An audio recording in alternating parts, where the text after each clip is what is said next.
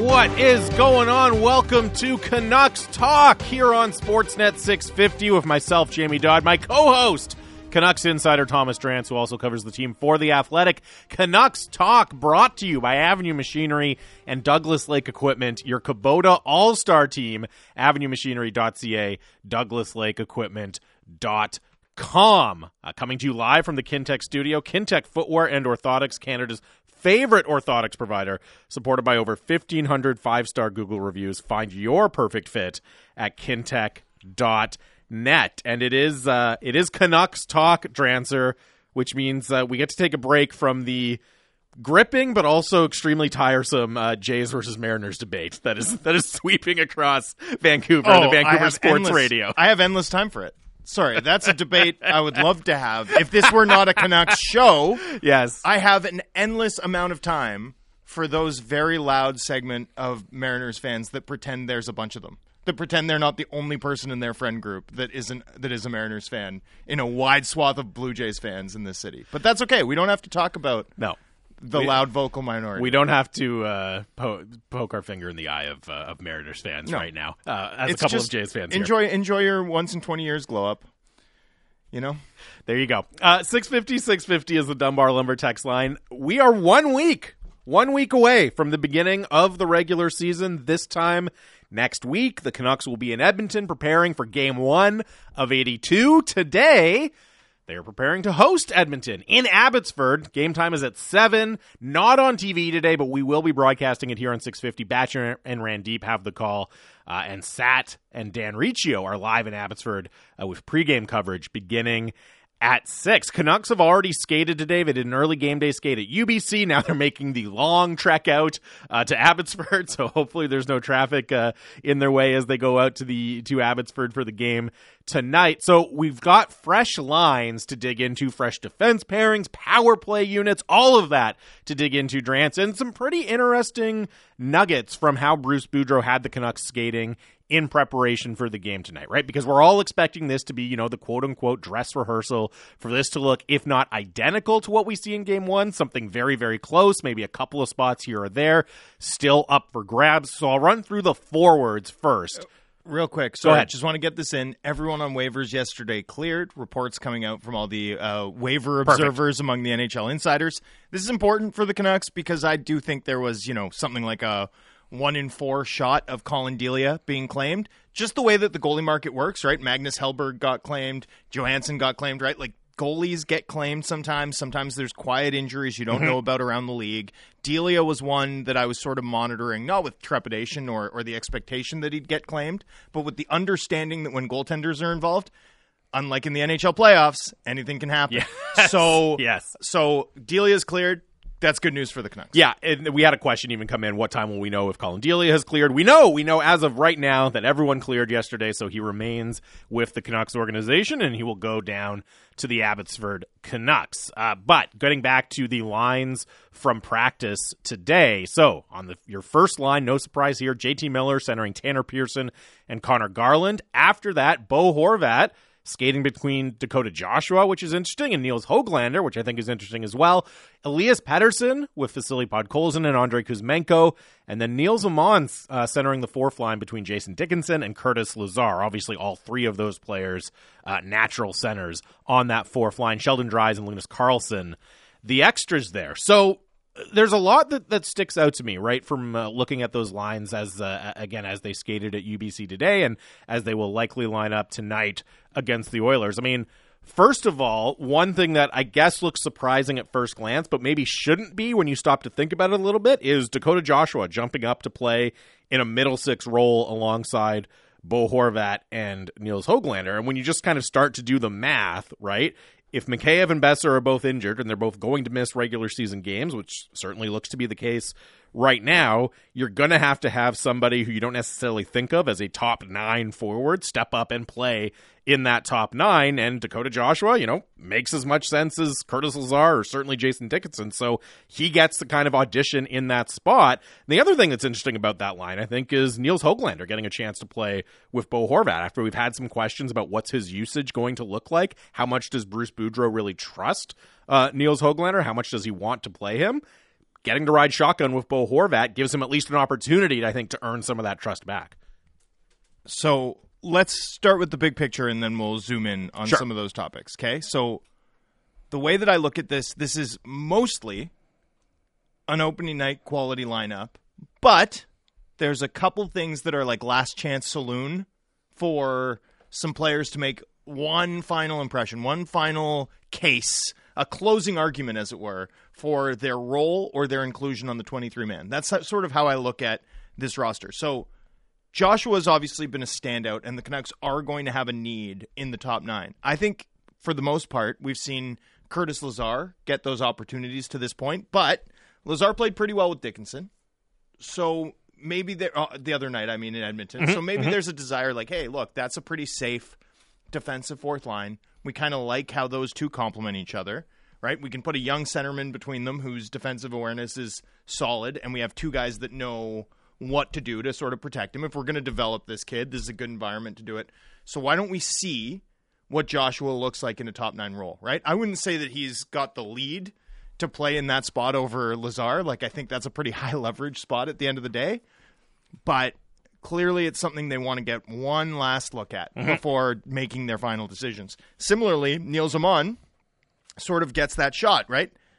Sheldon Dries, you kind of know what he is, right? If Sheldon Dries is your fourth line winger, you're going to get speed, you're going to get a fair bit of skill, you're going to get a guy who can contribute on your power play, right? Like, that's really good, really useful, works hard, right? Reliable. And cap hits almost $200K cheaper than the likes of Oman and Carlson. That could loom large here depending on the injury status. Like, I've been trying to model this. I can't get the Canucks above 21 men to open the season if all of Besser, Mikheyev, and Dermott are on normal IR. Right.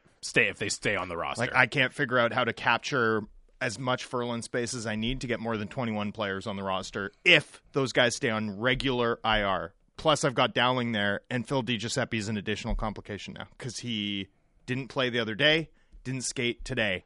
So that's another $750K that you're going to have to account for somewhere as this situation gets muddier and muddier with the Canucks up to something like, 12 million in unusable space with uncertain timelines right before the season. Not easy for Emily Castonguay and company. All right. On defense, I read positive vibes into Jack Rathbone not playing today. Okay, that was my biggest question. Yeah. So the pairs on the blue line, it's Quinn Hughes and Luke Shen, Owe Allen, Tucker Poolman, Kyle Burrows and Tyler Myers, and then the kind of fourth pair, Christian Wolanin and Jack Rathbone. And I saw that, and it wasn't panic, but it was, what does that mean for Jack Rathbone? That was kind of one of my biggest questions looking at this lineup. My assumption is that it's a positive. My assumption is that Rathbone's kind of shown what he needs to show. They know that they kind of need his speed. They know that he can help them. He's not getting sent down. I mean, he is going to probably be reassigned just for cap reasons. Right. Because he's waiver exempt and can go up and down easy, and he's got no bonuses. But he's going to be on the opening night. He's going to be on the opening night roster, even if he's not on the opening day lineup. Okay, so anyway, he's going to be in, I think. And I think the teams recognize that, and they don't need to see more. They know what Jack Rathbone is. They've played him a ton through the preseason. He'll play in the finale when they go into dress rehearsal mode. They don't need to have another look at him. What they do kind of need to figure out here is Tucker Poolman versus Kyle Burrows, right? Because you also kind of know what you have in Wolanin. You're comfortable with that as injury insurance, right? Tucker Poolman hasn't played that great, right? Like, he hasn't played that well. No. Kyle Burrows has played very well. But, it would be helpful to know, can Kyle Burrows play the left side? Can Kyle Burrows help us there, right? As you make the final determination, are we going to risk him on waivers? Are we going to make sure that are we going to reassign a guy like a Tucker Poolman who's got a significant contract and the message that sends the league in favor of this guy? Like, can he help us on the left side should it come to it? Let's take one more look at it before we make our decision. Let's take one more look at Tucker Poolman in a more defensive role before we make our decision there, right? Let's have a really solid grounding of exactly what we want to do here. That to me is what this reads. Like, they have additional questions they want to see answered from Burrows, specifically playing the right side. You've got Poolman playing the right side. Can he hack it if you give him a really good defensive partner? And this is going to be a tough assignment because the Edmonton Oilers are bringing a pretty good team. It's not the same lineup from Edmonton that we saw in the previous game, but still Connor McDavid, Holloway, who made such a good impression, Zach Hyman, Ryan Nugent-Hopkins, Jesse Puljujarvi. So certainly plenty of offensive talent still for the Edmonton Oilers that they're bringing to Abbotsford. And yeah, the Poolman pairing with OEL really stands out to me as well. It feels like a very high-stakes opportunity for Tucker Poolman, right? That he really needs to show, okay, I've got an experienced veteran partner now. He played really well in a shutdown role last year. I need to show that I can be a part of that with him in order to kind of stake a claim to my spot in the lineup, because we all know it would be very easy just to slide Myers up into that spot. And then all of a sudden, if you're Tucker Poolman, you're twisting in the wind a little bit without an obvious niche on the roster. So this feels like a big, big moment for Tucker Poolman. Also, every cent matters, right? Like when you have as many injured bodies as the Canucks have with timelines that we don't have a good sense of, but which the team surely has a better one of, but nonetheless with some uncertain timelines and uncertainty all around, the fact that Tucker Poolman below the line in the American League, right, costs an additional, nearly $425K more than Kyle Burroughs and Christian Wolanin, that could matter. That could matter a lot for this team as they head out on a 5-game road trip to open their season with a ton of injured bodies. So the Poolman opportunity, I agree with you. That's sort of the highest leverage sort of look that the team is taking at any player. It looks to me like that's how I read it anyway. This is a really high leverage game, a big game, a meaningful game in October for Tucker Poolman tonight. And for Kyle Burroughs, too, right? You got to leave no doubt and be that depth guy, be that depth option. The ability, the versatility that he has an opportunity to show tonight is going to matter. Well, and also, for Kyle Burroughs, remember on day one of training camp in Whistler, he was kind of on the outside of the top 8 looking in, right? Oh, yeah. It was Danny DeKeyser skating with Tyler Myers. I believe Burroughs was with Christian Wolanin, but Wolanin hadn't obviously had a chance to really step up and impress like he's done yet, so it looked very much like an AHL pairing, and now, he finds himself second to last preseason game of the year. He's skating with a regular in Tyler Myers, and you just look at how things might end up if Tucker Poolman doesn't seize the opportunity today. Again, it would be pretty easy to go Hughes, Schenn, OEL, Myers, and then Burroughs, Rathbone as your third pairing, right, for opening night. That's a totally plausible scenario. I think that speaks. One, obviously it speaks to the less than ideal depth the Canucks have on the blue line, but I think it also speaks to Kyle Burroughs' ability and just the way he's been able to play well, show up, and demand a bigger role on this team. And the way he's a throwback player. He just sort of goes about the ice looking for opportunities to do tough guy things despite being undersized, right? And he's safe defensively, right? Him and Wolanin were the standout performers by a lot from that game on Monday, right? There was no one else close, really. They were the best players on the Canucks. They actually did a really good job against the McDavid and Draisaitl lines. I think both of them have earned a long look. Wolanin's being rewarded by the fact that he's still around. I'd be surprised if he gets in another game, but it could happen. Mm-hmm. And, I think Burroughs has given himself every opportunity to be the sort of player where when the team's discussing it ahead of, sort of the final day for waivers, right, which is Monday, right? Monday on waivers, you got to be on waivers on Monday, or you're going to have to be, if you're a player like Kyle Burroughs, on the opening day roster, right? So at 11 a.m. Monday, you'll actually know whether Kyle Burroughs has made the team, not on Tuesday when the NHL announces opening day lineups for every team. When that discussion is happening Sunday night or over the weekend, right, over turkey, Canucks management meeting for Friendsgiving to discuss their final cuts, they're going to think about it like, are we willing to lose a tough right-handed defenseman with a fair bit of NHL experience who brings this element to our team, and now, he has a chance to show them if he can play the left side. That's a hard one to say, yeah, we're willing to take that risk to. He's done everything he can to make Patrick Allvin and company squeamish in making that final cut. I'm just imagining now, families across British Columbia on Sunday on Thanksgiving just having heated debates about Kyle Burroughs and where he fits into the Canucks blue line.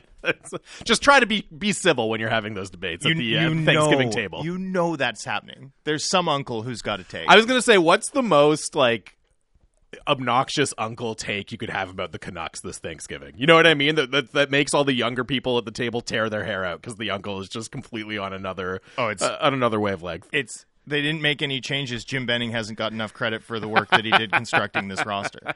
That's the take. That's the take for sure. I was going to say they need more toughness in the lineup. They need a fighter in the lineup. That seems like an obnoxious Uncle Thanksgiving take. Yeah, you're right. That is an obnoxious Uncle, but that's just kind of take. Universal. That's not unique to the Canucks. But it's also not like totally wrong.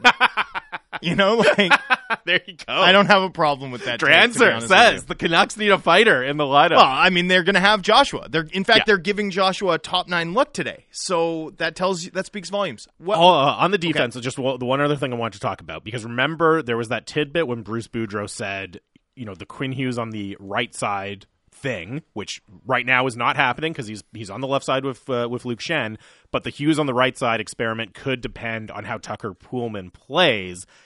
And I'm curious if that's still the case, or regardless of what happens with Poolman, Hughes is kind of stapled to that left side now and likely opening the season with Luke Schenn. I don't know. We're not going to get a sense of that tonight, but when I'm just looking at the names they have available, and we don't know what Travis Dermott's status is, I don't know if that even is still a possibility, right? Because unless you want to play Burrows on the left side, or unless you get Christian Wolanin into the lineup, I don't know if you have enough bodies on the left side then to make it work. But it's just another thing that I'm curious about, and Poolman's performance could potentially bring that back into the spotlight, depending on how things go. It's an interesting point. I think Hughes is just going to play the left side. That's my where it's going. That's my read. Yeah. I want to note quickly, by the way, while we're in the studio on television, this is great radio, talking about what's on television, but there's the NHL's best saves. It's counting down the NHL's best saves, and I'm not paying close attention to it because we're doing the show. Yes. But every time I look back up, it's another Thatcher Demko save. Like, I swear, this guy has like 35% coverage in this group of saves. It's incredible. He was good last year. This guy, he was Hot extraordinarily take. good. Extraordinarily very good last year. Yeah. This somebody texts in, my uncle will sometimes suggest signing retired tough guys. Oh, I like that. Is John Scott still in the league? He could interview Miller. Yeah, I mean, I like that. That's a good one. That's a good one. That's a good one for sure. That's a good one. And another one says, the issue isn't the Canucks fan at the table, it's the one uncle that's an insufferable Leafs fan at the table. Yeah. Well, I used to do Thanksgiving dinners with my wife's family in the suburbs of like Niagara Falls, sure. Right? So the outlying areas of Toronto where hockey is life and death, and all her brothers played pretty high level. And their takes, like, we had just the biggest argument. I remember it was like my second Thanksgiving there. And it was like right after Don Cherry had kissed Nazem Kadri. Do you remember this? I do. Nazem Kadri had like a PDO of like 145, so he was plus point per game, and like Gretzky comparisons were getting thrown around. And I was like, I like him as a player, but you guys are ridiculous. He's not even a star. Like, he's a good center. Stop it. Goodness. And it was like, probably took up like half an hour. Like, like Laura being like, or my wife being like, you didn't have to ruin dinner. And I'm like, they were comparing Kadri to Gretzky. I couldn't let that stand. You want me to just walk away from that? Are you nuts? There's no chance. There was never any chance that I could walk away from that. Too good. Yeah. Kurt from Ladner says, Thanksgiving Uncle take would be something along the lines of Petey being a weak, skinny Swede. Oh, wow. And Hughes and Rathbone are too small to be D-men. Wow. Etc. I love that. That's a good one. That's a very good one. Yeah, that's very good. I agree with that. Okay. The Canucks never win the cup because they don't have any hard Canadian players. Yes, for sure. That's such a bad Uncle take. Absolutely. I love it. Keep sending in your obnoxious Canucks Uncle takes, because I'm enjoying them very Canucks much now. Thanksgiving Uncle takes. Yeah. This is not something we planned. No, it really isn't. It came up organically. I love it's it. Very good. Keep texting them in 650.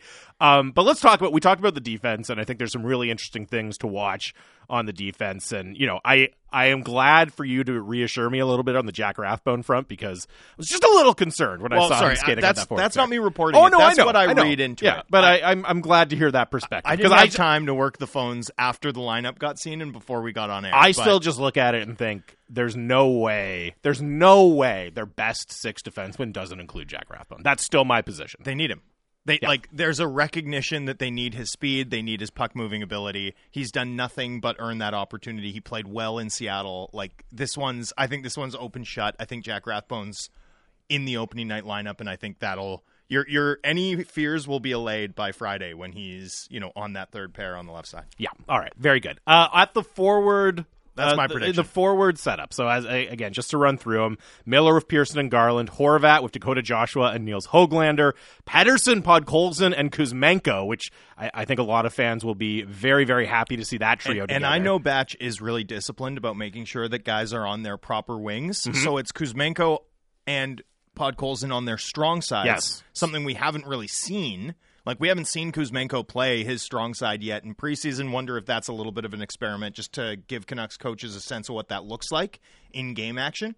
I think Kuzmenko and Pettersson's as locked in as any combo on this roster, with the possible exception of Pearson and Miller. Mm-hmm. And so, but I think there's probably a little bit of experimentation there. Yeah, and then Niels Aman centering Jason Dickinson and Curtis Lazar on the fourth line. So what stands out to you the most, just looking at that setup? It's Joshua. And I mean, it's the Joshua Horvat Höglander line for a couple of reasons. First of all, third in the pecking order, clearly, right? Like, whether they take line rush as second or third, that's the third line. Okay? Yes. There's obviously something to read into that in terms of Bo Horvat's overall status with the club. So that's sort of one thing you take away from it, is like, And Bo again, Horvat, clearly this team's third choice center. And again, Bo Horvat getting just kind of what's left in terms of wingers, right? How many times have we seen that in his career here, right? It's like, okay, sorry, Horvat, but you're going to have to carry the mail on this line. We don't necessarily we like these players. It's not ideal, but we're sticking them with you. Go make something out of it. And the sense that the organization continues to choose Miller over Horvat, right? Which is a sense that I think everyone had when they saw, like, that was the first knee-jerk reaction that a lot of fans had. And I don't think anything we've seen since has diminished that sense, right? And I'm sure Horvat feels the same, right? Like, how could you not in a professional setting? We've all been there, right? Mm-hmm. That's the most relatable thing that's happened to a Canucks player in years, right? We've all been there, where you sort of can read the writing on the wall. Joshua getting that chance obviously looms large. He's played really well. He's played really well, though, for me, because he's done things that no other Canucks forward can do. Mm-hmm. At no point have I thought this guy should play in the top 9.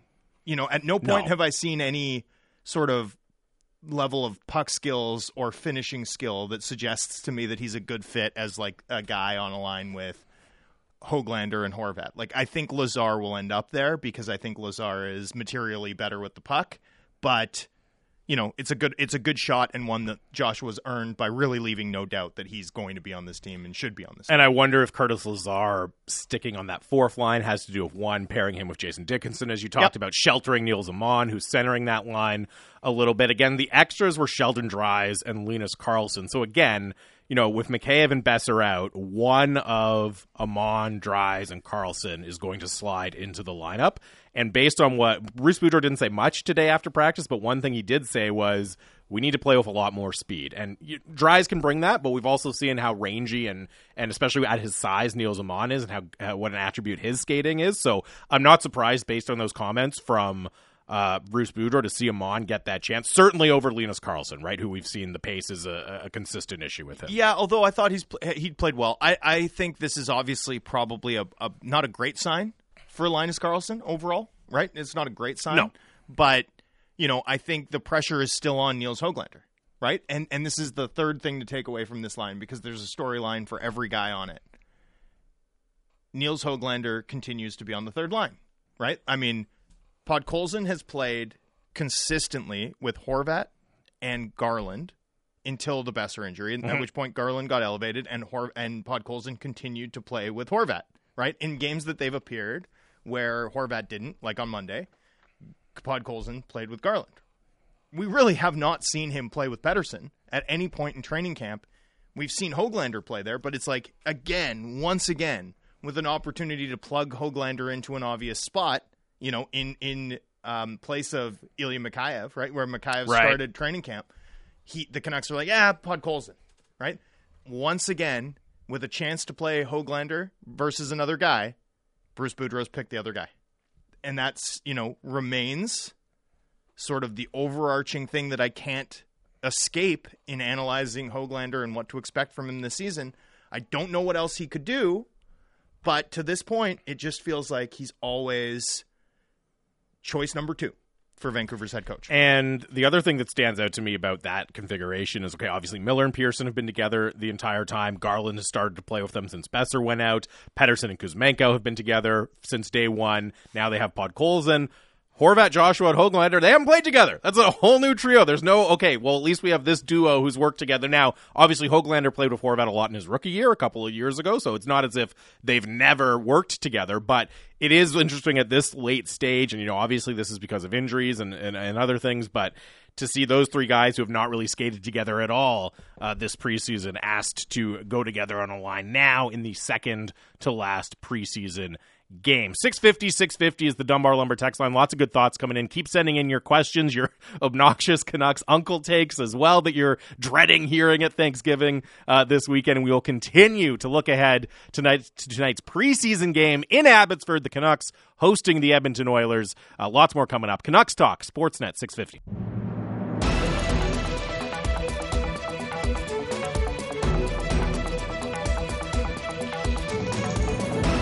Welcome back to Canucks Talk here on Sportsnet 650. You're home with the Canucks on a Canucks game day. They'll host the Edmonton Oilers in Abbotsford tonight at 7. Brendan Batchelor and Randy Janda on the call here on 650. Sat and Dan live in Abbotsford for Canucks Central and pregame coverage beginning at 6. Canucks Talk brought to you by Avenue Machinery and Douglas Lake Equipment, your Kubota All-Star team. AvenueMachinery.ca, DouglasLakeEquipment.com. 650 is the Dunbar Lumber text line.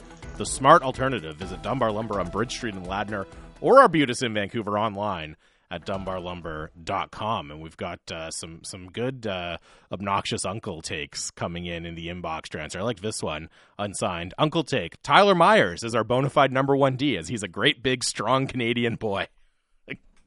The phrase "a great big strong Canadian boy" really cracks me up. So good, really cracks me up. Dead on. And I like this one from Clayton. I'm giving that 10 turkeys. I'm gonna grade these out of turkeys. That's a 10. That's a 10 turkey uncle take. I like this one from Clayton, who says, "There's this guy I work with, and when Petey was struggling last year, he was like, man, the Canucks have been so bad. They got to trade Pettersson, man. They're so weak." A classic uncle take. And to that, I say, Clayton, you got to turn him on to Canucks Talk, man. We were ride or die with Elias Pettersson last year when he was struggling, and that turned out to be one of our better collective takes, Stranther, as he torched the league for the rest of the season. Yeah, that was an easy one. It was a layup. Absolute layup.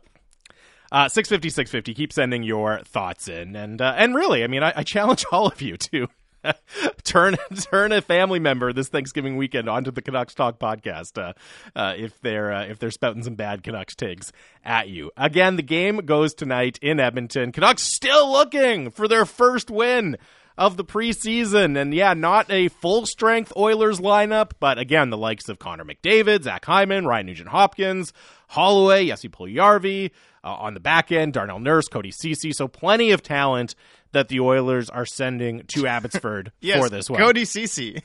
I actually like He's Cody a regular. Ceci. He's good. He had a really good playoffs. I'm just surprised that you went with him over Evan Bouchard. Who do you think is better, Cody Ceci or Connor McDavid? Who do you think is going to be more impactful for the Edmonton Oilers? Yeah, I don't know why I listed him, but he's just an NHL They're sending Matthias Janmark. So much talent on the Edmonton side. So much talent. But, the theme of this week has been how much do preseason results matter? What are we looking for in the preseason? And obviously that's going to continue tonight. And I think just purely on a vibes-based scale, would be nice for the team to get a win at some point here. Would feel pretty good for them, I'm sure, and for fans to see the team get a win.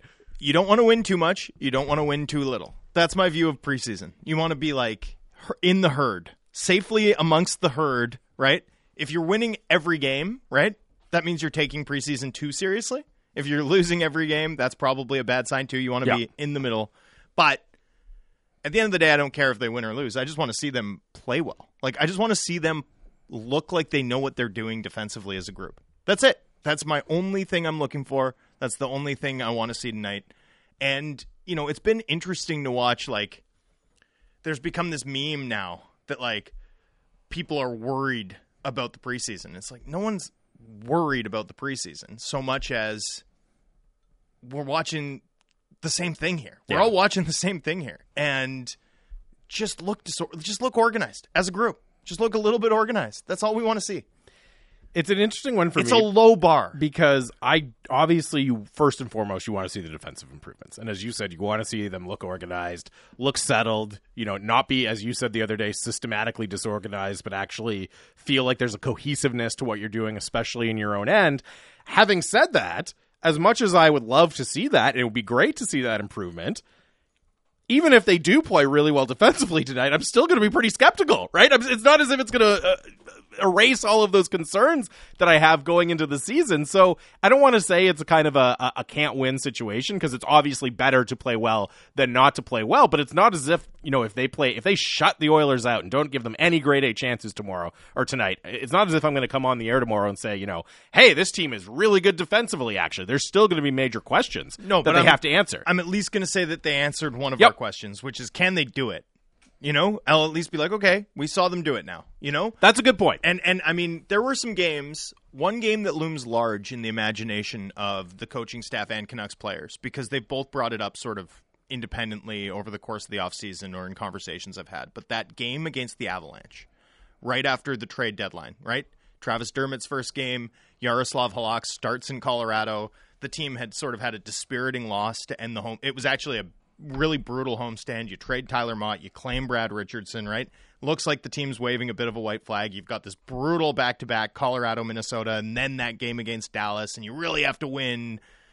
You have to get 3 or 4 points in those games to even make that game on Friday matter, and they go into Colorado, and they absolutely lock down the Colorado Avalanche, right? Like, by far their best game of the year. Now, that game has, I think, loomed large. As when JT Miller says stuff like, we've shown we can beat anyone, he's thinking about that performance, right? Bruce Boudreau, similarly, when he talks about how he thinks the team can be good defensively, like, that's the performance he's thinking about. Now, that game looked unlike anything else the Canucks did all season, but it was a clean enough defensive effort that you could easily eat an egg off it, right? Like, you could eat lunch off of that defensive performance. It was so clean.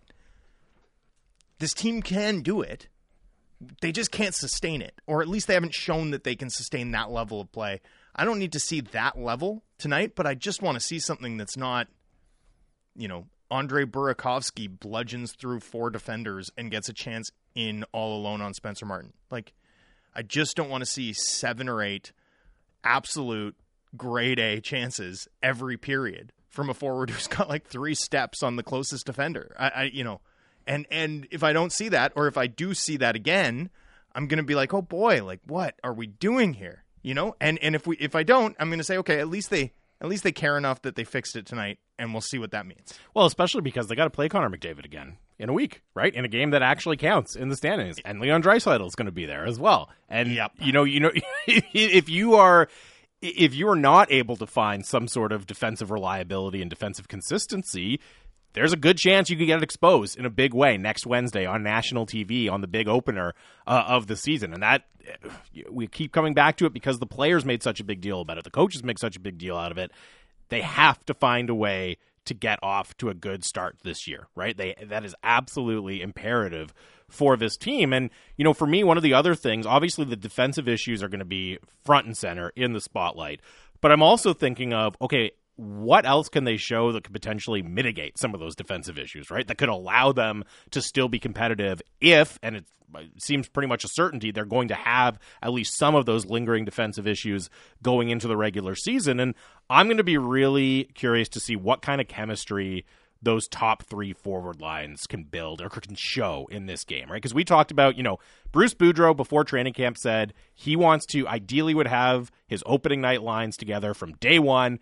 He wasn't able to do that because of injuries to Brock Besser and Ilya Mikheyev. So they've had to improvise. They've had to try some new things out. We've got duos that have played together. Garland has been up on that top line for a little bit now, so they've had a little bit of a chance to work together. But this is not the scenario that the Canucks coaching staff was imagining. So can that forward group that's had to, be juggled and has some new players playing together, can they still find a way to be effective enough and offensively potent enough to outweigh some of what's going to go potentially wrong on the back end for the Canucks? And I'm really curious to see what we see from all 3 of those lines at the top of the lineup tonight. Absolutely. Especially that Miller line. the Pearson-Miller thing, they've been completely locked in with one another all sort of all through training camp, all through the preseason. And, I have a lot of time for Tanner Pearson as like a reliable middle six guy. I tend to think that that's a player you can generally replace more affordably than the extension they signed him to. And one other thing that I'd note here, and this is like probably one of my more negative takes, but I'm gonna say it anyway, right. Which is, you have this $56 million center, right? You have this forward group that's perceived to be a huge strength of the team, and you've got Tanner Pearson absolutely locked in on your top line. Does that square for everybody? Like, for our listeners, for you? Like, does that make sense? Well, it certainly doesn't square for our listeners, because we get texts about it all the time, right? Why is Tanner Pearson stapled on line one, right? Why isn't there any idea of dropping him down the lineup? And I think a lot of it comes back to the Niels Höglander thing, right? Whereas if Niels Höglander had been able to make more of an impression on Bruce Boudreau and kind of increase that confidence, that's another option you have to play farther up the lineup, and maybe that forces But he's never Tanner been Pearson. He's never been a top liner. I mean, I think Niels Höglander? Yeah, if you're expecting Right. Niels Höglander to be a top liner, or Vasily Podkolzin to be a top liner, or Andrei Kuzmenko to be a top liner, like, your forward group's not that good. I'm sorry. Like, I'm not trying to. None of those guys are impact top of the lineup guys at this point in their careers. It's not fair to expect that Kuzmenko to be that level of performer in year one. It's not fair to expect Podkolzin or Höglander to be that level of performer at the age of 21. Tanner Pearson's not that guy. So, I mean, it just, at some point, I think there needs to be a recognition that in addition to some of the issues, like we talk about the depth, we talk about the defense, we talk about all these issues, but also, I don't think it's appropriate to miss the fact that, like, right now, the Canucks playing pretty much their opening night quality lineup with,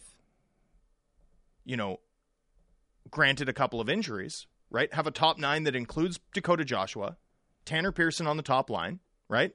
And a 21-year-old who's never really played tough minutes, and a 26-year-old rookie who lit up the K last year and has looked great, but nonetheless, in their top six. Like, that's not strength of the team quality either.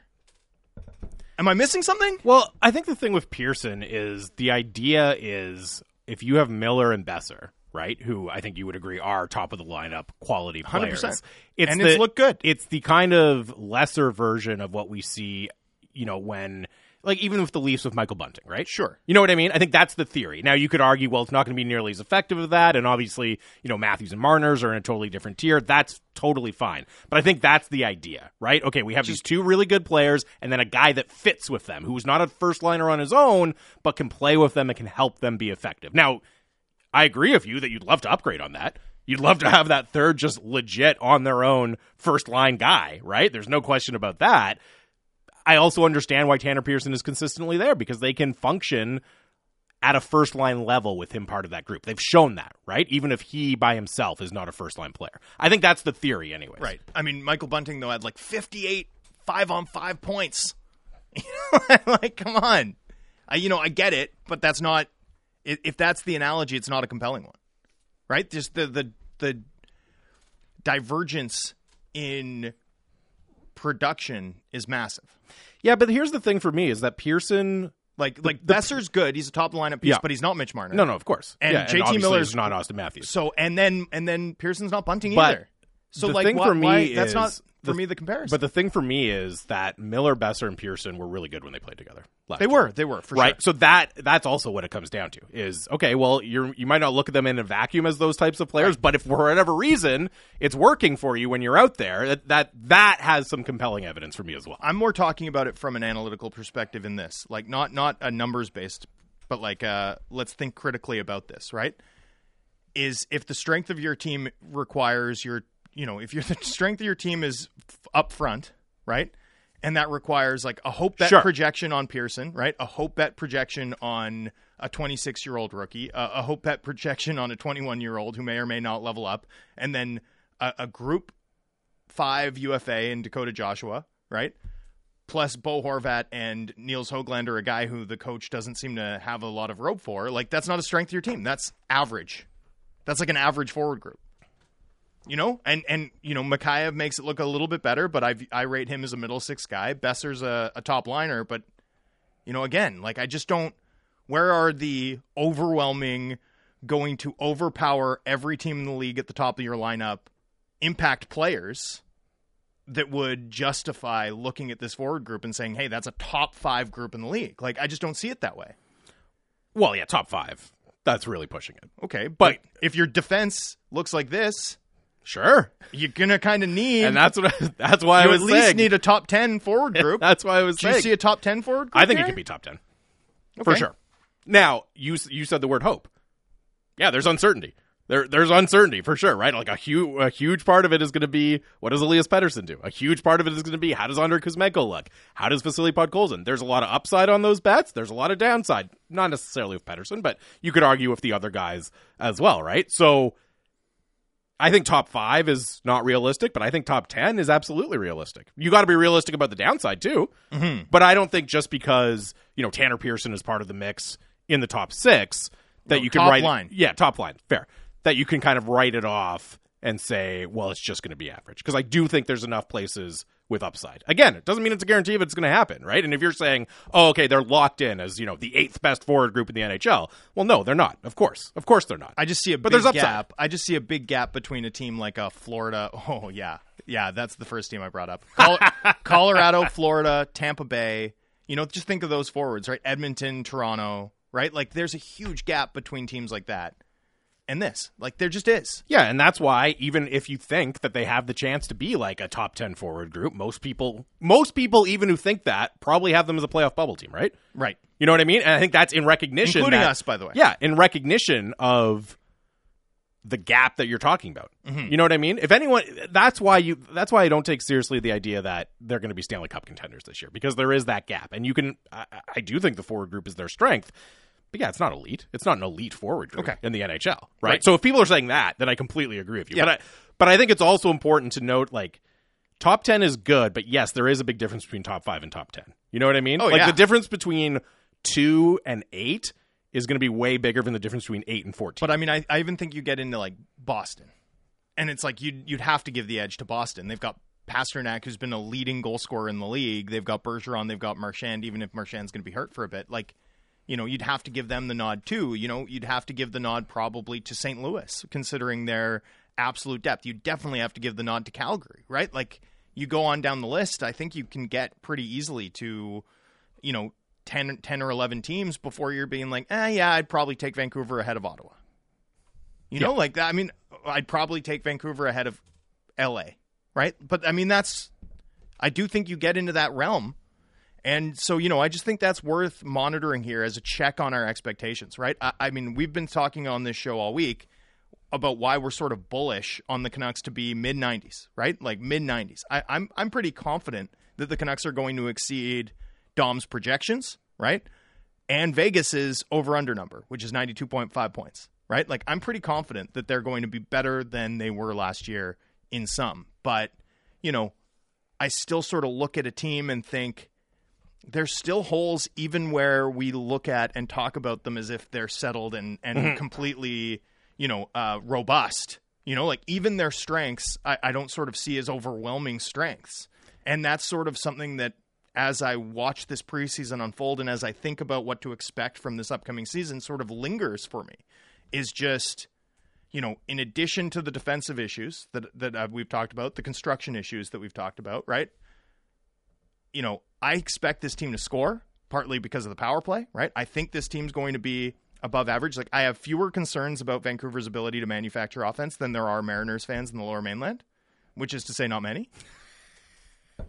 But, I don't know that it's like a high-end enough group to paper over all these flaws. Like, I just think at the end of the day, if there's one guy that can do that, and it's the guy we watched have like 7 of the best save highlights earlier. It's Thatcher Demko. Well, if you're just talking about the forward group, and I sound like a broken record on this, but it remains true. So much of it comes down to Elias Pettersson, what he does, right? You're talking about they need that true high-end elite guy who can overwhelm teams, right? And ideally you have multiple of them, but the guy who can put himself in the conversation with, the Bergerons, et cetera, the truly elite players who tilt the ice consistently for you. If there's one guy who can do that, it's Elias Pettersson.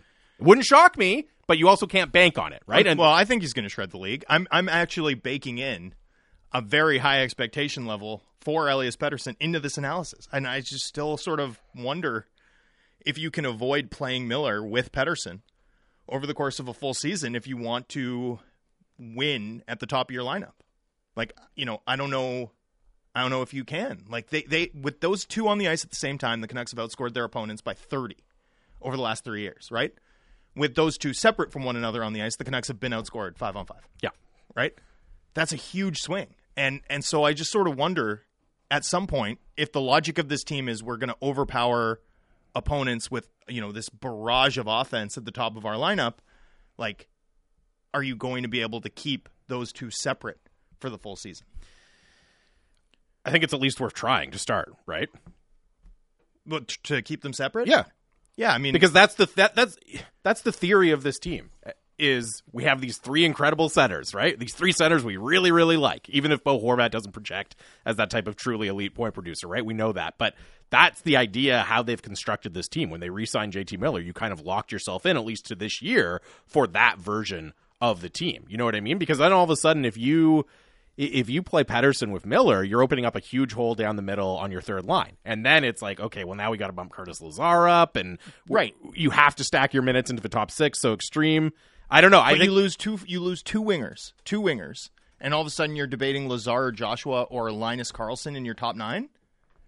I mean, if the plan falls apart that quickly, it's not a great plan. No? I don't know. I'm genuinely just asking the question. No, but of course there's downside with this team. Yeah. That's why nobody's picking them as a cup contender. That's why even optimistic takes are like 95, 96 points. You know what I mean? Right. I think there's a recognition that there's this team fund. How much has it really changed in the last 3 years, right? Like, this team is going to go as far as its power play, Pettersson, Hughes, and its goaltender, whether it was Markstrom or Demko, takes them. Mm-hmm. Hasn't that kind of been the book on the Canucks for a while now? And doesn't it still feel like it is to a certain extent? Except that in the last 60 games last year, right, we saw a team that, maybe the underlying metrics were only average defensively, but in terms of goal prevention, they were a top 5 group, right? We saw a team perform at 106-point pace level, and not for a small stretch of games, right? Now, I never bought them making the playoffs because of how hard it is to catch up in the league, but, I still weight that 60 games we saw heavily in terms of, what this team can accomplish. I see some areas for regression, areas for concern, particularly on the back end, but, the logic of that performance, certainly suggests that there's, a strong top end here. And I'm just sort of looking to investigate how confident we should be in that, considering, the composition of this forward group as it's played out. We got to take a quick break, but the last point I'll make here, and Harman Dial is going to join us on the other side, so we can get into it with him a little bit as well, is, again, talking about the way they've chosen to construct the team. I think so much of it relies on the idea that those three centers can elevate their wingers, right? Can elevate whoever they're playing with, whether it's JT Miller with Tanner Pearson. Tonight we're going to see it with Bo Horvat, Dakota Joshua, and Niels Höglander. That's the plan. I think it's totally fair to point out that that's far from a guarantee, that there's a lot of downside potentially to that plan, but that's kind of how I view the logic of building this team in this way. 650 is the Dunbar Lumber text line. Lots of great thoughts coming in. As I said, Drancer's colleague from The Athletic, Harman Dial, will join us next. We'll get into the game tonight, some of the lingering questions about the lineup construction, roster construction for this Canucks team as well. Lots more on the way. Second hour of Canucks talk coming up here on the home of the Canucks, Sportsnet 650.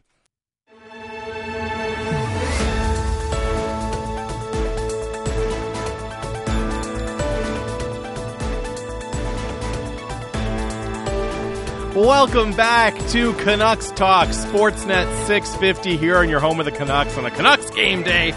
They're out in Abbotsford hosting the Edmonton Oilers in their penultimate preseason game before the regular season gets going next week. Ooh, proper usage of the word penultimate. Let's go. Gotta get it in there when it comes up, Drancer. I'm Jamie Dodd. That's Thomas Drance, my co-host. Canucks Talk. Hello. Brought to you by Avenue Machinery and Douglas Lake Equipment. Your Kubota All-Star team, avenuemachinery.ca, douglaslakeequipment.com. And we are coming to you live from the Kintec studio. Kintec Footwear and Orthotics, Canada's favorite orthotics provider, supported by over 1,500 five-star Google reviews. Find your perfect fit at kintec.net. See, there's debate about which baseball team is BC's favorite. No debate about which orthotics provider is Canada's favorite. It is Kintac Footwear and Orthotics, of course. 650 is the Dunbar Lumber text line. We've been asking people to send in their obnoxious Canucks uncle takes that they're expecting to hear or dreading hearing at Thanksgiving this weekend, and Rager sent this in. Luckily, I don't have this uncle, but one that always brings up his time working in PR for an NHL team would be unbearable. Luckily, I don't know anyone like that either. So, yeah, I mean, bullet dodge. I promise you, I'm an elite uncle and have elite Thanksgiving hockey takes. Elite. I can only imagine. It's so like an even more extended edition of Canucks Talk at the table with Transfer. I also can promise you that with my family, hockey would never come up. With my wife's family, who's actually coming to visit this year, it does. There you go. So we'll see. You gotta flex those muscles a little bit. It's going to be an interesting one, yeah. Fantastic. Anyway, 650. Keep getting your thoughts in. We are now very pleased to be joined from The Athletic as well. Drancer's colleague over there doing great work covering the team, Harman Dayal. Harman, thanks very much, man. How are you?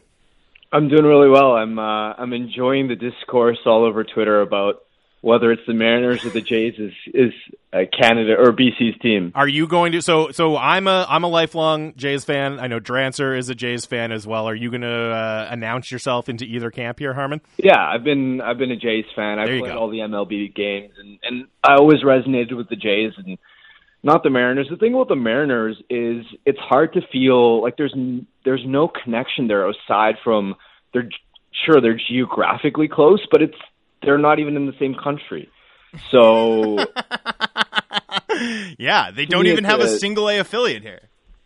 Yeah, exactly. Yeah. So for me, it's been Jays all the way. There you go. Attaboy. I love to hear it, Harman. Speaking of the Canucks, they're out in Abbotsford tonight. More good takes from Harman Dayal. That's right. Exactly. A good take machine here. They're out in Abbotsford tonight hosting the Edmonton Oilers. Drance and I were talking. There's some really interesting lineup nuggets and things to read into based on what we saw at the skate at UBC today. Is it fair to say that maybe the player with the most pressure on their performance tonight is Tucker Poolman on the blue line? Possibly, and I think part of it also hinges on, I guess there's less pressure because Hughes is sticking to the left side. I think if there was an indication that Hughes was sticking to the right side, there would have been even more pressure because you would have been looking at Hughes and Myers as locks, and then if you're looking at that third pair spot between Schenn and Poolman, then you'd obviously go with Schenn right now. So I think Hughes shifting over to the left side, it definitely takes some pressure off, in my opinion. But yeah, I mean, he hasn't had an ideal preseason. And having said that, I look at this blue line and I still think he's perfectly fine as a third pair guy. And really it's about his health status and ensuring that he can be the sort of player that he was last season, where he was serviceable when he was on a bottom pair. He's just not a top four guy. So I guess there's leverage there in terms of trying to show the coaching staff that, hey, I can fill in a prominent top four role now that he's projected to be on a pair with OEL. But I don't know if there's a ton of pressure in terms of actually battling for a lineup spot the way there maybe was, say, a week ago when Hughes was on the right side. And, with that blue line, it doesn't look like, based on how things went at practice, that Jack Rathbone will get into the game. Drance was saying earlier he kind of sees that as a good sign for Rathbone, not as a sign that he's going to be on the outside looking in. Do you feel like he's done enough to clearly stake his claim to a spot in the lineup for opening night? Definitely, especially because, two reasons. Number one, when the Canucks initially opened camp and they were experimenting with OEL and Hughes together, I think we all sort of assumed that Schenn would have been then, in that sort of scenario, the third pair presence on the right side. And it was telling to me that Boudreau opened right away with Rathbone next to Schenn, and that just right from the start of camp looked like an NHL sort of third pairing. Now, obviously, Shenn's bumped up the lineup since Hughes has gone back to the left side, but that right away told me that this coaching staff sees Rathbone as someone who can contribute on an everyday basis. And you look at the fact that he got an early power play opportunity on the second unit, and especially with Dermott out, his mobility and the way he can move the puck, I think, becomes more important to this blue line from the left side. Harman, how do you rate Vancouver's forward group relative to teams around the league? Like top 10, top 15? Where are they rated for you? Right now, or when they're healthy? Well, let's go right now, and then when they're healthy, and we'll discuss the gap. Right now, it's like I'm looking at this top 9 group, and when you're missing Boeser and Mikheyev, it's like you've got a top 6 that I like, but like right now, even for example, with the third line with Joshua, Horvat, and Höglander, doesn't give me a lot of confidence. We know, like, I'm a believer in Höglander. I think he can be just fine in a top 9 role, but they're definitely missing. They don't have a natural secondary option to bump up into the secondary missing top 9 spot. So when I look at it right now, the top 9's good, but I'm not sure I'd rate it top 10 when you're missing Boeser and Mikheyev. And if Boeser and Mikheyev are there, where do you rate them?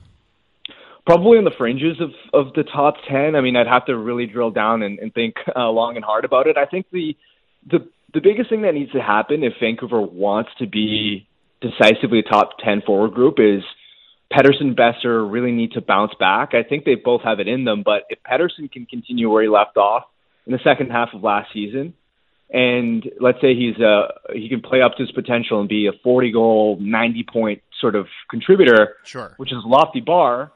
But if he can do that, then I think it raises, in conjunction with Boeser sort of playing like he did in the 2021 campaign, I think that gives Vancouver a more imposing top end than we've seen in the last couple of years. And I think that's really what the formula was in 2019-20, was Pettersson and Boeser kind of playing up to their potential and the Lotto line being one of the best first lines in the NHL. So that's... I think there's a potential when they're healthy to have 3 forward lines that you really like, and I think they're deeper. But Pettersson and Boeser sort of giving them that imposing edge at the top of the lineup that can really dominate other top matchups would be what I'd be looking for to really rate this as a top 10 forward group. Harman, have you seen anything in preseason that looks like signal to you in terms of what to expect from the Canucks this season, or is it all noise from your perspective? For me, most of it's just noise. I out of curiosity went, and obviously the Canucks have been winless in preseason, and so I kind of decided to go back and looked at teams that have significantly struggled since 2017. I kind of looked at teams that played at least five preseason games and were 400 or below in terms of their point percentage, and there was no signal in terms of how they started the season. Now, so results-wise, I don't read anything into it, but process-wise and habits-wise, it has been a little bit concerning to see that the team hasn't been structured defensively, and we're seeing some of the same issues that we've seen at various points over the last couple of years in terms of the puck moving issues. And I think that, to me, solidifies that as, okay, yeah, that's still a concern going into the season, but that's not new. That's not like we knew that was going to be a challenge. So for me, it is a little bit concerning, but overall, I don't read too much into preseason at all. The way I always think about it is, especially when you think about individual performances, I remember last preseason, Connor Garland, for example, looked completely quiet. He looked like a shell of himself. And then he opened out of the gate with like 8 points in his first 6 games, and was one of the club's best forwards in October. So for that reason, I'm not reading much into what we've seen in preseason so far. Harman, Tucker Poolman plays tonight with Oliver Ekman-Larsson. Could you see a scenario where his spot in the opening night lineup is in question, that he'd have something to prove this evening in Abbotsford? I don't think so, just because, again, with Hughes on the left side again, I don't know who would beat him out necessarily on the right side. I think Kyle Burroughs, I like him as a depth guy, but I don't think he is someone who can leapfrog Poolman, unless Poolman looks awful and completely out of sorts, and you're wondering about whether he can be the same player that he typically is. I guess that would be the one thing that, I mean, we wouldn't necessarily be privy to that knowledge. Is how is Poolman feeling, and does the coaching staff have confidence that he can be the player that he usually has been, both last season and with the Jets? Because if you're expecting that Poolman's 100% and can play up to his ability level, I think that when when you line up that right side, I think Myers, Schenn, and Pullman are your three best righties. In conversation with Harman Dial of The Athletic here on Canucks Talk Sportsnet 650. And, as we talk about some of the individuals involved on the blue line, and you referenced their defensive performance so far in the preseason and how it's concerning, I feel a little bit almost like a fatalism here, because a part of me just thinks, the defense is what we've seen over the last couple of years, and it's going to continue to be that way. Do you see anything on the Canucks blue line, whether it's personnel, with Jack Rathbone in the mix, or a tactical change they can make, anything they can do to kind of alleviate some of these defensive concerns? Or is it basically just baked in, this is what it's going to be from this point on, in your opinion, Harman? Well, the biggest thing I'm looking for is, can some of the non-Hughes players play up to their ceiling? And what I kind of mean by that is, for example, Ekman-Larsson and Myers last season were really good defensively, and I think that was a key part of the club's 5-on-5 resurgence in terms of their ability to control play and be an average even-strength team, which, when coupled with an elite power play and a competent penalty kill, made them a really competitive hockey team. And so from that perspective, you're hoping that OEL and Myers can sustain those defensive gains and continue controlling play, especially considering they were doing that in a really tough spot, playing matchup minutes against the other team's best players on a nightly basis. And aside from those guys playing up to their peak ability level, I'm also looking to see a player like Luke Schenn, right? He, I think, punched above his talent level last season. He was perfectly serviceable in the top four next to Quinn Hughes. But obviously, for most of his career, he's been a 6-7. I mean, it's why, for example, he was even a healthy scratch for the club to start last season. And so, with that in mind, you're hoping that he can continue to play at the level that he did last season. And then you're wondering, you referenced Rathbone, but also when Travis Dermott becomes healthy, I mean, odds are he's probably not anything more than a third pair guy, but there's still an outside shot that, and you may need him in as, say, a number 4D if you suffer an injury, and especially with him having that versatility and being able to play the left and the right side.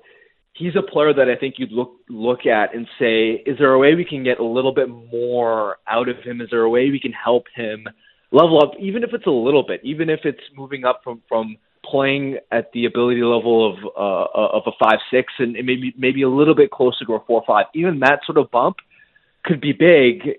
Let's say game 63 when you're down a couple defensemen and you need him to chew up some bigger minutes. So I think Dermott's one of the players that you're hoping can help in terms of potential internal improvement. And I guess we always focus, understandably, when we're talking about this, on the guys actually on the blue line, Harman. But just thinking about it now, the forwards have to be better defensively too, right? How much could that, if there is some sort of recommitment and establishment of a better defensive effort from the forwards, how much could that impact things?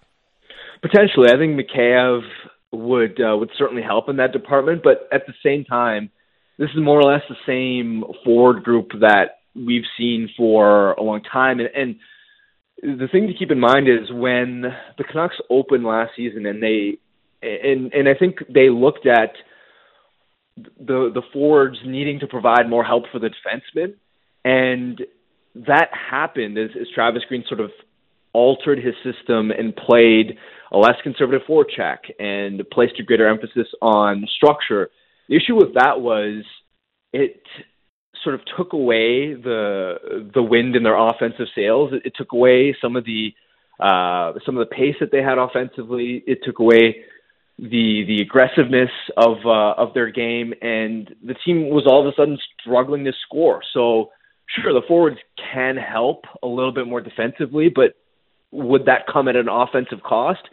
And especially knowing Boudreau and the freedom he likes to give his forwards, I don't think that that's a direction that they'll lean in. Obviously, you want your forwards to be a little bit more committed. You want them to play tighter gaps and reload better and help out the defensemen in that way.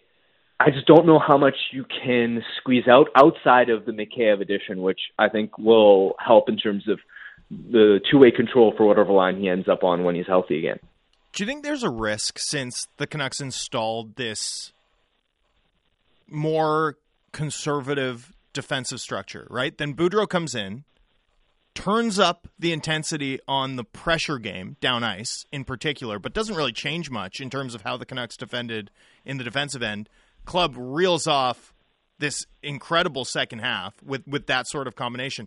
Now you've got Boudreau coming in, installing his own system. Do you think there's a risk that they take, that like they almost found the right combination in midseason last year, and without that, they could fall off defensively? Do you see any possibility of that? I think I'm not too worried. And like when we look at last season, even when like they were just a high event team, even like when obviously there were offensive gains and that outpaced the drop off in terms of how many more scoring chances and shots they were allowing, but they were still allowing quite a bit. And so from that perspective, I don't think it'll get a lot worse than it did last season, just because they were already allowing quite a bit. And with that in mind, in terms of the sort of goals against effort, the biggest, one of the quiet storylines that I'm going to be curious to see is obviously the even strength of goaltending. Drancer, I know you've mentioned that the Canucks had the number 1 5-on-5 save percentage in the league last season, and I'm not concerned about Demko, but it'll be interesting to see how will the club fare in games where Demko isn't playing, and you've got Spencer Martin, especially because Demko played 64 games last season, and by the end of the season, he was obviously playing through injury. I wonder if you need to reduce his workload a little bit, and that would mean a decent chunk of games for Martin, who was great for the club last season, don't get me wrong, but he's not an established NHL backup, and you just don't know which way he'll get. Maybe he'll be great, and maybe he won't. And so I think that goaltending for however many games, 20 to 25, whatever it ends up being, I think that will have a greater emphasis on the club's goals against standing relative to last season than compared to their actual ability to prevent shots and chances, which I think should be pretty similar to what it was under Boudreau in the second half anyway. Harman, always really appreciate the time, man. We'll talk again soon. Go Jays. Go Jays. There he is. That is Harman Dial, who, of course, is Drancer's colleague covering the Canucks at The Athletic. Always a pleasure to get Harman on the show, especially now that I know he is also a Jays fan. 650 is the Dunbar Lumber text line. You continue to get your thoughts in ahead of a Canucks matchup with the Edmonton Oilers tonight in Abbotsford. Game not on TV, but you will be able to hear it right here on Sportsnet 650 with Brendan Batchelor and Randeep Janda on the call today. Drancer, what did you think of Harman's response to the question about where the forward group stacks up? Yeah, it was as Harman typically is, pretty reasonable. Pretty reasonable. Pretty reasonable. And I just think, I think that's right. Like, I just think the level of confidence that we have in the forwards to be a strength of the team depends on things breaking right nonetheless. And I think that's an important thing to remember, right? This isn't, Colorado where you can lose Burakovsky and Kadri and we have zero concerns that forward group's still going to be lights out, right? Like, this isn't that. And I just think that's worth noting in advance of the season as we set our expectations. Again, I have zero concerns that this Canucks team is going to successfully generate offense. They're going to puncture opposing goaltenders and do so semi-regularly at an above-average clip. I would bet a lot that Vancouver's top 15 by goals for. So, but are they going to be top 5? I think that's a stretch. That's going to require things to go their way. And as such, I think that shines a microscope on Vancouver's ability to prevent goals, right? They're not going to be able to outscore their problems. And that's what, I want to see tonight. I want to see some semblance of progress in terms of just don't permit 8 incredible scoring chances per period. That's I'm not concerned about it. I'm not concerned about the preseason. I just want to see this team play with a little bit of basic defensive structure and know-how tonight and on Friday. Like, that's all I want to see. And I think they should be able to leap over that bar. I'm not setting it very high, but that's what I think this team's got to do to close out this preseason if they're going to go into the regular season feeling good about themselves. Just help the goalie out. You know what I mean? Do the goalie as solid and help him out. And it looks like Spencer Martin's going to play tonight. You don't want him going. This is first of all his first time to really play a full game in the preseason, and probably his last. So this is the only tune-up he's getting. He's probably going to play again in Columbus that second week of the season. That's tough, right? Like, this first road trip for the Canucks is going to be tough because you've got Edmonton right off the bat. We know they're good. In fact, this year they're poised to be loaded, right? Like, this Edmonton team is poised to be a 100-plus point team for sure. For sure. Then you've got Philadelphia, and Philadelphia is not going to be good. But you don't want to play a John Tortorella team that's not good early in the season. Because they that's like the worst time to come up against Philadelphia. You play them in March, they're going to have like 18 injuries from playing meat wagon, block every shot hockey. That's also a 1:00 Pacific time game, which is always makes me a a little nervous. Although the Canucks fly out they have a couple Thursday, days. So they should be fine. They should be fine. But, I just think a Tortorella team early in the season is always a tougher opponent than you think, even if their team is woeful, a disaster. And I think the Philadelphia Flyers qualify. And then, you get to Washington. That's a tough opponent for the Canucks. They played Vancouver really tough in Vancouver last year. Vancouver's game tends to translate okay against the Capitals because the Caps don't have a ton of speed. But they move the puck well, and that can be a tricky opponent for the Canucks. That's going to be a hard-fought game one way or the other. Columbus on a back-to-back. Like, Columbus is improved. Vancouver should beat them, but they're going to be the tired team. It's a schedule loss. On a back-to-back, yeah. It's even saying only a 90-minute flight. Will the Canucks be favored in that game? I would think yes, narrowly. I'd think minus 110 or something. Like, sure. Almost pick them, and then you play a Minnesota team that's really good to close that trip. Then you come back, you play Buffalo. And they're tougher than people expect them to be, too. Like, they're going to be good this year, I think, in terms of being a team that can at least give you trouble. That top line is actually really good. You've got Alex Tuch. You've got Tage Thompson. You've got some players that can give you a hard night. Owen Power is going to be excellent, by the way. Really good. So that's going to be an interesting start to the season, right? You want this team to come back off of that road trip, right? At least 2-3. Mm-hmm. Ideally 2-1 or 3-2. And then you need to win that home opener. It feels like those 6 games are going to be really high leverage in terms of establishing this club as having like positive vibes, the fans behind them, some of that Bruce there it is momentum that we felt creep into the building toward the end of last season for the first time in like 10 years. And I think one of the things we're seeing through this preseason is that momentum is pretty fragile. Right? At least from a fan's perspective, because it's taken is some preseason losses to really snap that momentum. You can earn it back with a bunch of wins to start the season, but it could also slip away potentially depending on how those first few games go. Well, and I'd add this. Some of the news from last week, I think, is going to create an environment where fans are less patient, less forgiving, right? More liable to take bad performance and get on the team and express their disappointment, right? I just feel like those 6 games out of the gate can be really high leverage for this team, which is sort of why we want to see that better defensive effort in these final 2 preseason games. Even though the results don't matter, just, less of what we saw in Seattle and Edmonton this week, right? A little bit less of that, a little bit more help for Demko and Martin as they get their feet under them in their final preseason appearances.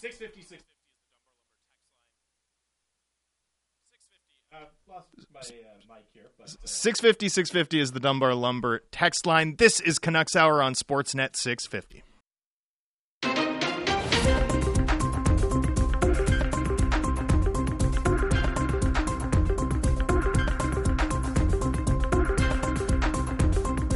Welcome back. Final segment of Canucks Talk here on Sportsnet 650, your home of the Canucks. Canucks Talk brought to you by Avenue Machinery and Douglas Lake Equipment, your Kubota All-Star team. AvenueMachinery.ca, DouglasLakeEquipment.com. 650 is the Dunbar Lumber text line, the smart alternative.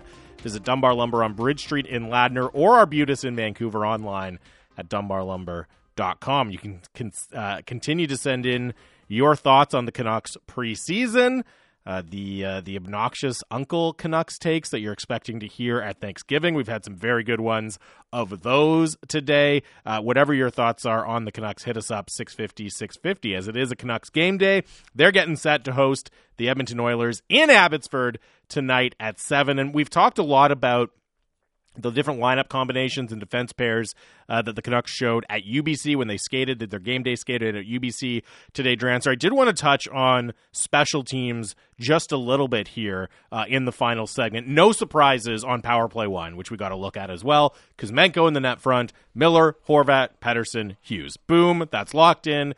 Besser's injured, so you sub in Kuzmenko. When we have seen that group together in limited action, they've looked excellent.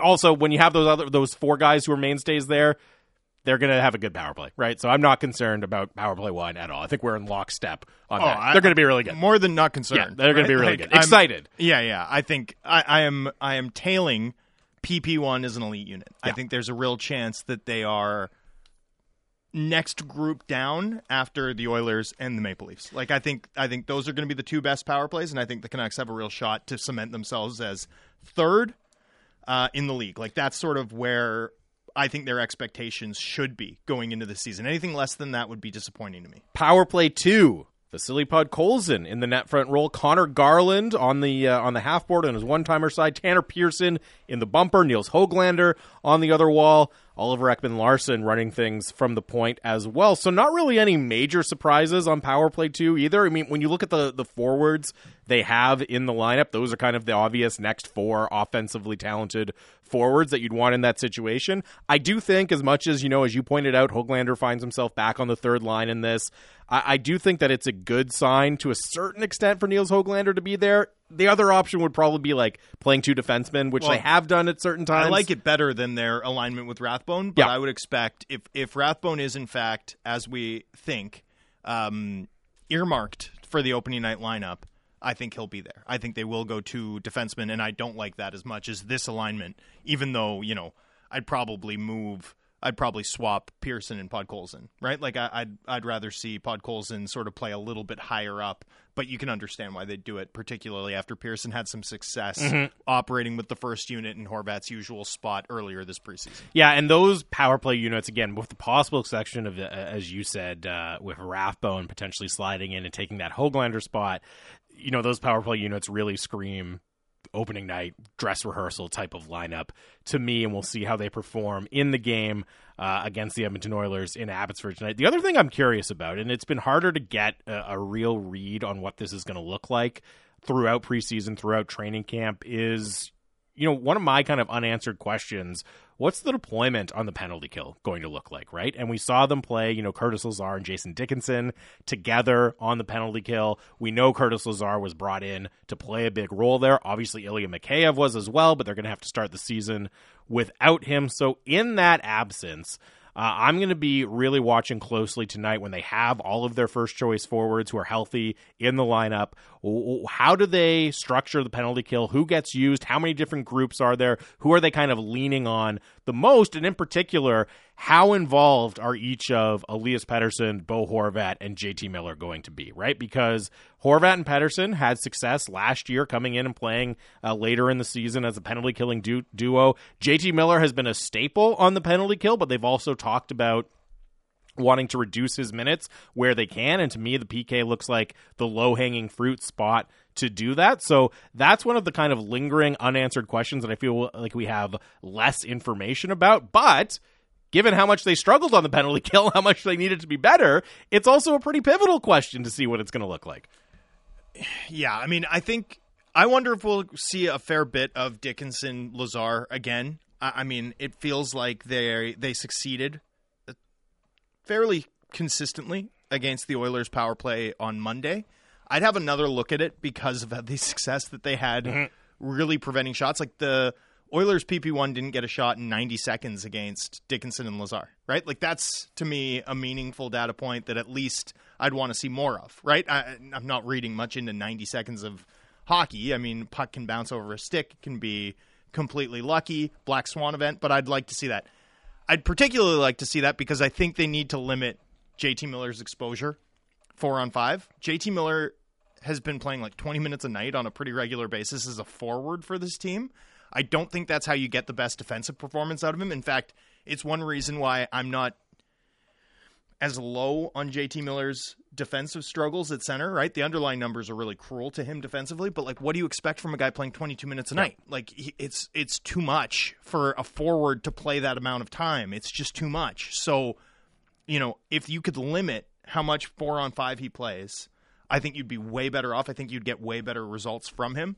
Mikheyev being out of the lineup complicates things too, because obviously he would have been a significant part of their plans. So, maybe you see Miller-Pettersson, something like that on their second penalty kill unit. That's kind of what I'd expect tonight. Like, that's sort of how I'd lean. Maybe you go Miller to win the draws with Lazar and then Dickinson-Pettersson, but those would be sort of the four guys that I'd expect to do it tonight. Do you expect Bo Horvat to have a role on the penalty kill this year? He hasn't practiced with it, no. Yeah. Like, he hasn't practiced with the PK groups at all, and so I would not, no. That's interesting to me. Because for the only reason I say that is if you are really committed to reducing Miller's minutes in that area, right? And for the reasons you laid out, I think they should be genuinely committed. Yeah, I get that it's easy to go back to, like Miller and Tanner Pearson have killed a lot of penalties together for this team over the last couple of years. I get that it's easy to go back to that, but look, if Bo Horvat is still such a big part of your team, and you're probably, based on the lineup tonight, he's slotting into that third line spot. Yeah, he's on power play 1. Don't you want to try to get some other value out of him when he's in the lineup? And look, maybe the fact of it is they look at it and say, you know what, he's not that good a penalty killer, so we're not going to use him there. But I would at least be trying to figure out if he can be an option for the team over JT Miller, right? If, again, you have this guy who's you're playing matchup minutes and he's playing on your third line and all that. Try to use him on the penalty kill. It seems to make a lot of sense to me, and I'm a little surprised that it doesn't seem to be an option right now. Yeah, and we'll see. Maybe it is tonight, but to this point in main group practices, we just haven't seen him do that work, that 4-on-5 work. I thought there was something about Pettersson-Horvat that made sense. Horvat has traditionally not been a particularly active 4-on-5 option for his career, despite being a completely, good to better than that defensive player at 5-on-5. For whatever reason, the 4-on-5 game has never clicked for him. I felt like it did toward the second half of last season, and playing with Pettersson, who was really charged to be a missile, right, to just go about the ice, disrupting everything he could. Horvat would be the more contained player, and it looked to me like that unlocked something for them. I would have seen them be second over the boards again this year. And, Lazar Mikheyev feels like a good first PK option. Like, I would have probably seen that. Send Dickinson Miller over, or Miller and whomever as like a third group. That sort of gives you some Miller shorthanded time and also limits his ice time exposure. That would sort of have been what I would have expected coming into the season, but they just haven't used him there. They just have not used him there, and as such, I don't think we can expect that to suddenly flip. But look, we've still got a week of practices and 2 games before the season begins, so I'll leave some space. We will see. I'll leave some space for us to be surprised. We're going to play some audio from Tucker Poolman back in a minute here because, as we talked about, it feels like there's a lot riding on his performance for the Canucks, partnered with Oliver Ekman-Larsson. I do want to get this in, though. I don't think we talked about it on air. We were talking about it off air before the show, and I know you tweeted it out. This is completely unrelated to the Canucks, but people are texting in about it. Erling Haaland being even money to score 2+ goals today, and people are texting in that he has, in fact, got the brace in the 32nd minute of Man City's match in the Champions League today. It was priced correctly. I looked at it and I thought, that's unreal. That's not the value that I want. Like, that's what I thought, because I was hoping to build a same game parlay, right? Mm-hmm. And I was like, oh man, I can't even get plus money for a Haaland goal and a Manchester City win. Like, what is this? And so I passed. And so my bankroll doesn't grow today. No, but he held up his end of the bargain. He's a machine. We're gonna get back to the Canucks here, but that is completely unreal. He's a latter-day Ronaldo. It's incredible. And also now all our listeners know that I'm like always betting on soccer when we're on the If air. you're ever curious about like, I wonder what those guys talk about during the break, it is 100% Drance, either fantasy football trades you're running past me or same game parlays that you're running past me. for Typically European in soccer, European, whatever European soccer is happening Yeah, while we're doing it's the true. show. That's pretty much the glimpse behind the curtain. I am exactly the person you'd think. The worst in every respect. 650 is the Dunbar Lumber text line. Continue to get your thoughts in, what you're hoping, what you're wanting to see, expecting to see tonight, and for the remainder of the preseason as the Canucks go into the regular season next week. As mentioned, Tucker Poolman in a big spot tonight. Still feels like maybe some pressure to earn his spot in the lineup. He's getting a chance to play with Oliver Ekman-Larsson. He spoke to the Canucks media after practice today at UBC. Here's Tucker Poolman. It's pretty exciting. In the room in the morning, you get in there, and obviously there's not as many guys, so you kind of look around the room and just kind of feel that it's time to get it going here. Personal level, how excited are you to get back into some game action? It's been great just to play. Still working out some things, I think, and getting in the swing of it, but it's been just awesome to be out here. Is it more timing or physical, or what are you working on? It's just like those little details, I'd say. Just those little plays, trying to kind of remember where everyone's at. But it's coming. Touch wood. How nerve-wracking was it coming into camp and now to be in position where you're like, okay, I'm good, I can play. None of those issues are there yet.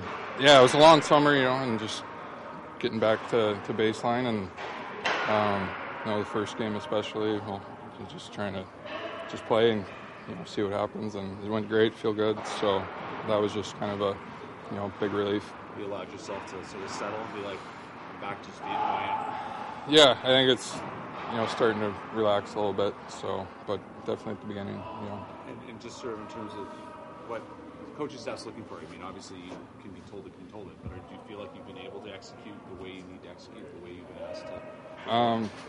I think I've got to keep progressing through this camp and to get to a better spot where I think I can get to. But I just got to keep working and kind of keep pushing, basically. How much more comfortable do you feel just from the reps, from having a couple of weeks of kind of everyday hockey? How much more comfortable do you feel now, say, than when you first day camp? Definitely more comfortable. You get hundreds of reps and playing with a bunch of different guys, talking to different guys. Kind of going through the system with Bruce. This is his first training camp, so he's got to talk to us a lot more, and all the new coaches, and kind of just a lot more to digest and to kind of implement as a team. Obviously, health is the paramount thing, but when you're playing, do you feel like you have another level than what you showed last year? Do you think they played better this year than what they did when you first started with the Canucks? I think for me, I got to be skating. Try to push the pace, play simple, and just try to execute as best I can.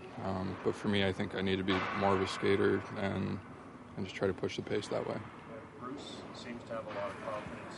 He's starting to show confidence in you now. He sees you're going to be available every day. How much does that mean? It's awesome. The way last year went. It's just great to be out here, honestly, and it's just grateful to be playing again. So that part's been exciting for me too. But I guess that's cool too. You talked about all the different partners here, and we've seen the guys playing out here skating with a new guy. Does that matter to you, or do you feel like you're an easy guy to play with? Is it more about you, or are you trying to forge some chemistry here before you start? For me, I would say I just try to play my same game. Shouldn't be if I'm playing my best, I shouldn't be doing anything too fancy, but I'm skating. My gap should be good. I'm doing quick, easy plays, jumping when I can, but I should be skating and playing simple. That is Canucks defenseman Tucker Poolman speaking to reporters today after the game day skate at UBC as the club gets ready to face Edmonton in Abbotsford tonight. And, Tucker Poolman acknowledging there, hey, look, I've got to keep progressing. I've got to keep working. And one of the themes when we have heard from Poolman so far this season, Drancer, has been, talking about the injury and what he went through in kind of pretty vague and indirect terms, which is completely understandable. Obviously, there's a desire for Tucker Poolman to put that behind him, and it makes it tough to really I found it at least a little bit hard to talk about exactly what we're seeing from Tucker Poolman because the injury is kind of hanging over it still, and the fact that he's coming back from the injury. I did like what Harman had to say earlier, where you know, okay, you probably don't want Tucker Poolman playing in your top four. You don't want Tucker Poolman playing in your top four, but he showed he can be useful as a third pairing guy. And I think for me, that's important to keep in mind, just kind of, okay, what standard are we expecting him to get back to, right? You know, that's a really important thing because I don't think he's going to be OEL's partner on a shutdown pair. I just don't think that's going to happen as he's playing tonight. But can he be that viable third pairing guy? Yes, I still absolutely think he can be that.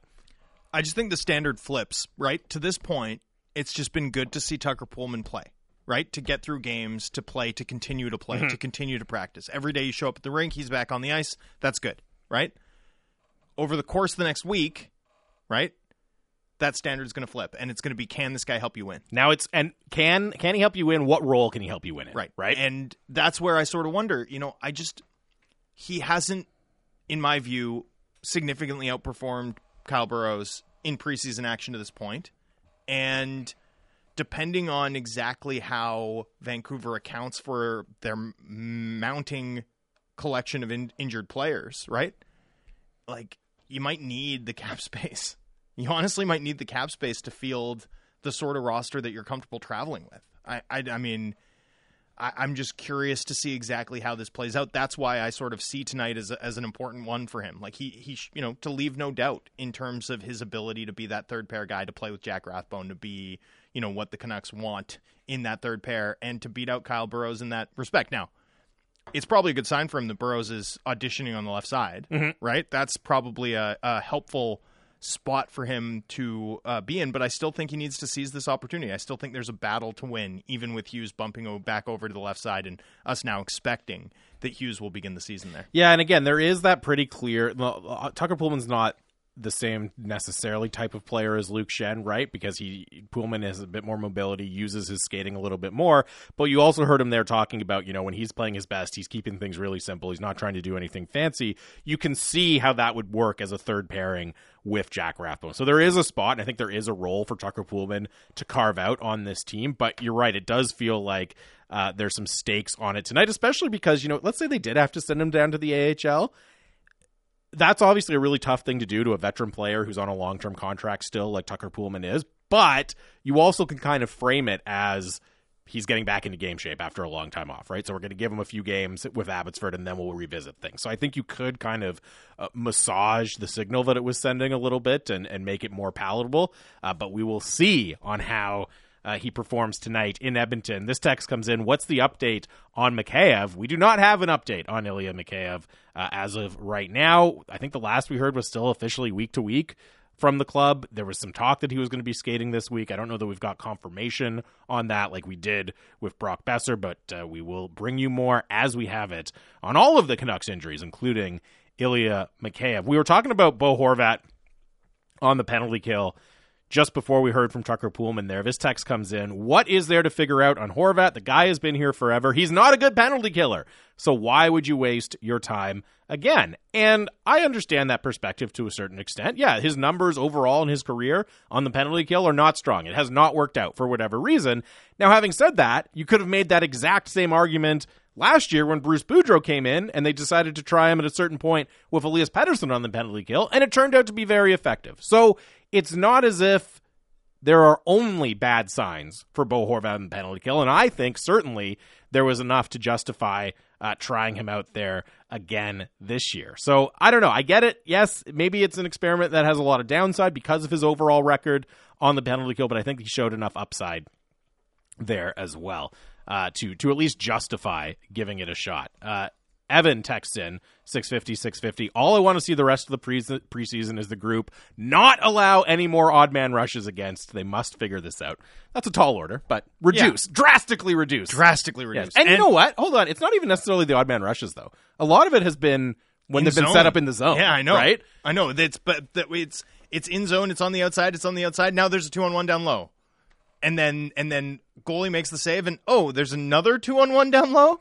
Like, how did that happen? Or it's not an odd man rush. It's a 2-on-2, but all of a sudden it's a 2-on-1 down low, and the guys have pace, or the skater isn't alone. Like, yeah, I mean, I just want to see it look a little bit cleaner than that. You know, like you don't have to clean your room, just tidy it for guests, right? Like that's what I want to see. Just hide some things in the closet. 100%. I don't care if you sweep it under your bed. Just like make it Put presentable. the clothes under your comforter. stuff some things in the closet. I don't want to watch the game with my like. I wish I could show our listeners the face that I make, but it's like imagine your eyes widen and your brow is raised, and then your mouth sort of drops, but not fully, like halfway, and your face is in the shape of an O, and it's like that's the way that I watch the Canucks defend in the preseason so far, and I don't want to do that. I just want to know that there's like a basic spine of competence to deny chances against, because otherwise I just think you're going to overtax your goaltenders and put yourself behind the 8 ball far too regularly for this team to be the level of fun to watch that I think they have the potential to be. See, this is why we got to get our Twitter stream up and running so people can see yeah. your acting there that you were doing, trying the expression you were pulling, which is you watching Canucks games, because that was solid gold. I'll leave us on this. We were talking non-Canucks, non-hockey about the goal-scoring prowess of Erling Haaland. Did he hit a hat trick? No, I don't know. Well, let me check. He might have. No, somebody else scored for. Okay. For Man City, though. But this person texted in, who is the It was an own goal. Who in the NHL is the Haaland of hockey? Or will it be Connor Bedard? LOL. It's Austin Matthews. Yeah. In It's terms Austin of goal Matthews. scoring? Especially because, and like stylistically, because he's undeniable, because it's volume-based, because he's a bigger guy, a more powerful guy, right? I think the Bedard thing is more that Bedard has a chance to score from the perimeter in a way we've never seen before. So, you know, my cross-sports Connor Bedard comp, no pressure, kid. It would be Steph Curry. That would be my cross sports. There you go. Connor Bedard comp. I love it. Yeah. That's Go Davidson. Yeah, big Davidson guy. Big Davidson guy. Yeah, that's setting the standard pretty high. Just revolutionize the sport like Steph Curry did. Well, I mean, but I'm talking about it more from I know. from a the range. Bedard has a chance to have what's a scoring chance for him is going to be, you know, potentially 5 to 10 feet larger in area than what it is for everyone else. I don't have the date in front of me, but I know Connor Bedard is going to be in Vancouver at Late the Langley November. Event Center Late November. Yeah. playing the Vancouver Giants. And then I am also, hyped for that. Also the Top Prospects game, which is in January. So there's this weekend where you're going to see like the future of Vancouver hockey show up, because you've got Kent Johnson and the Columbus Blue Jackets returning to play the Canucks on the 26th, and the very next day you're going to have Zach Benson and Connor Bedard playing in the Top Prospects game, two very likely top 5 picks at the next NHL draft. That's going to be like a sign of just how outrageous the talent coming out of the city in this sport has been over the last couple of years. It's going to be fun. We will be back tomorrow to break down the game in Edmonton. Thanks for listening. The People's Show is up next. It is the home of the Canucks, Sportsnet 650.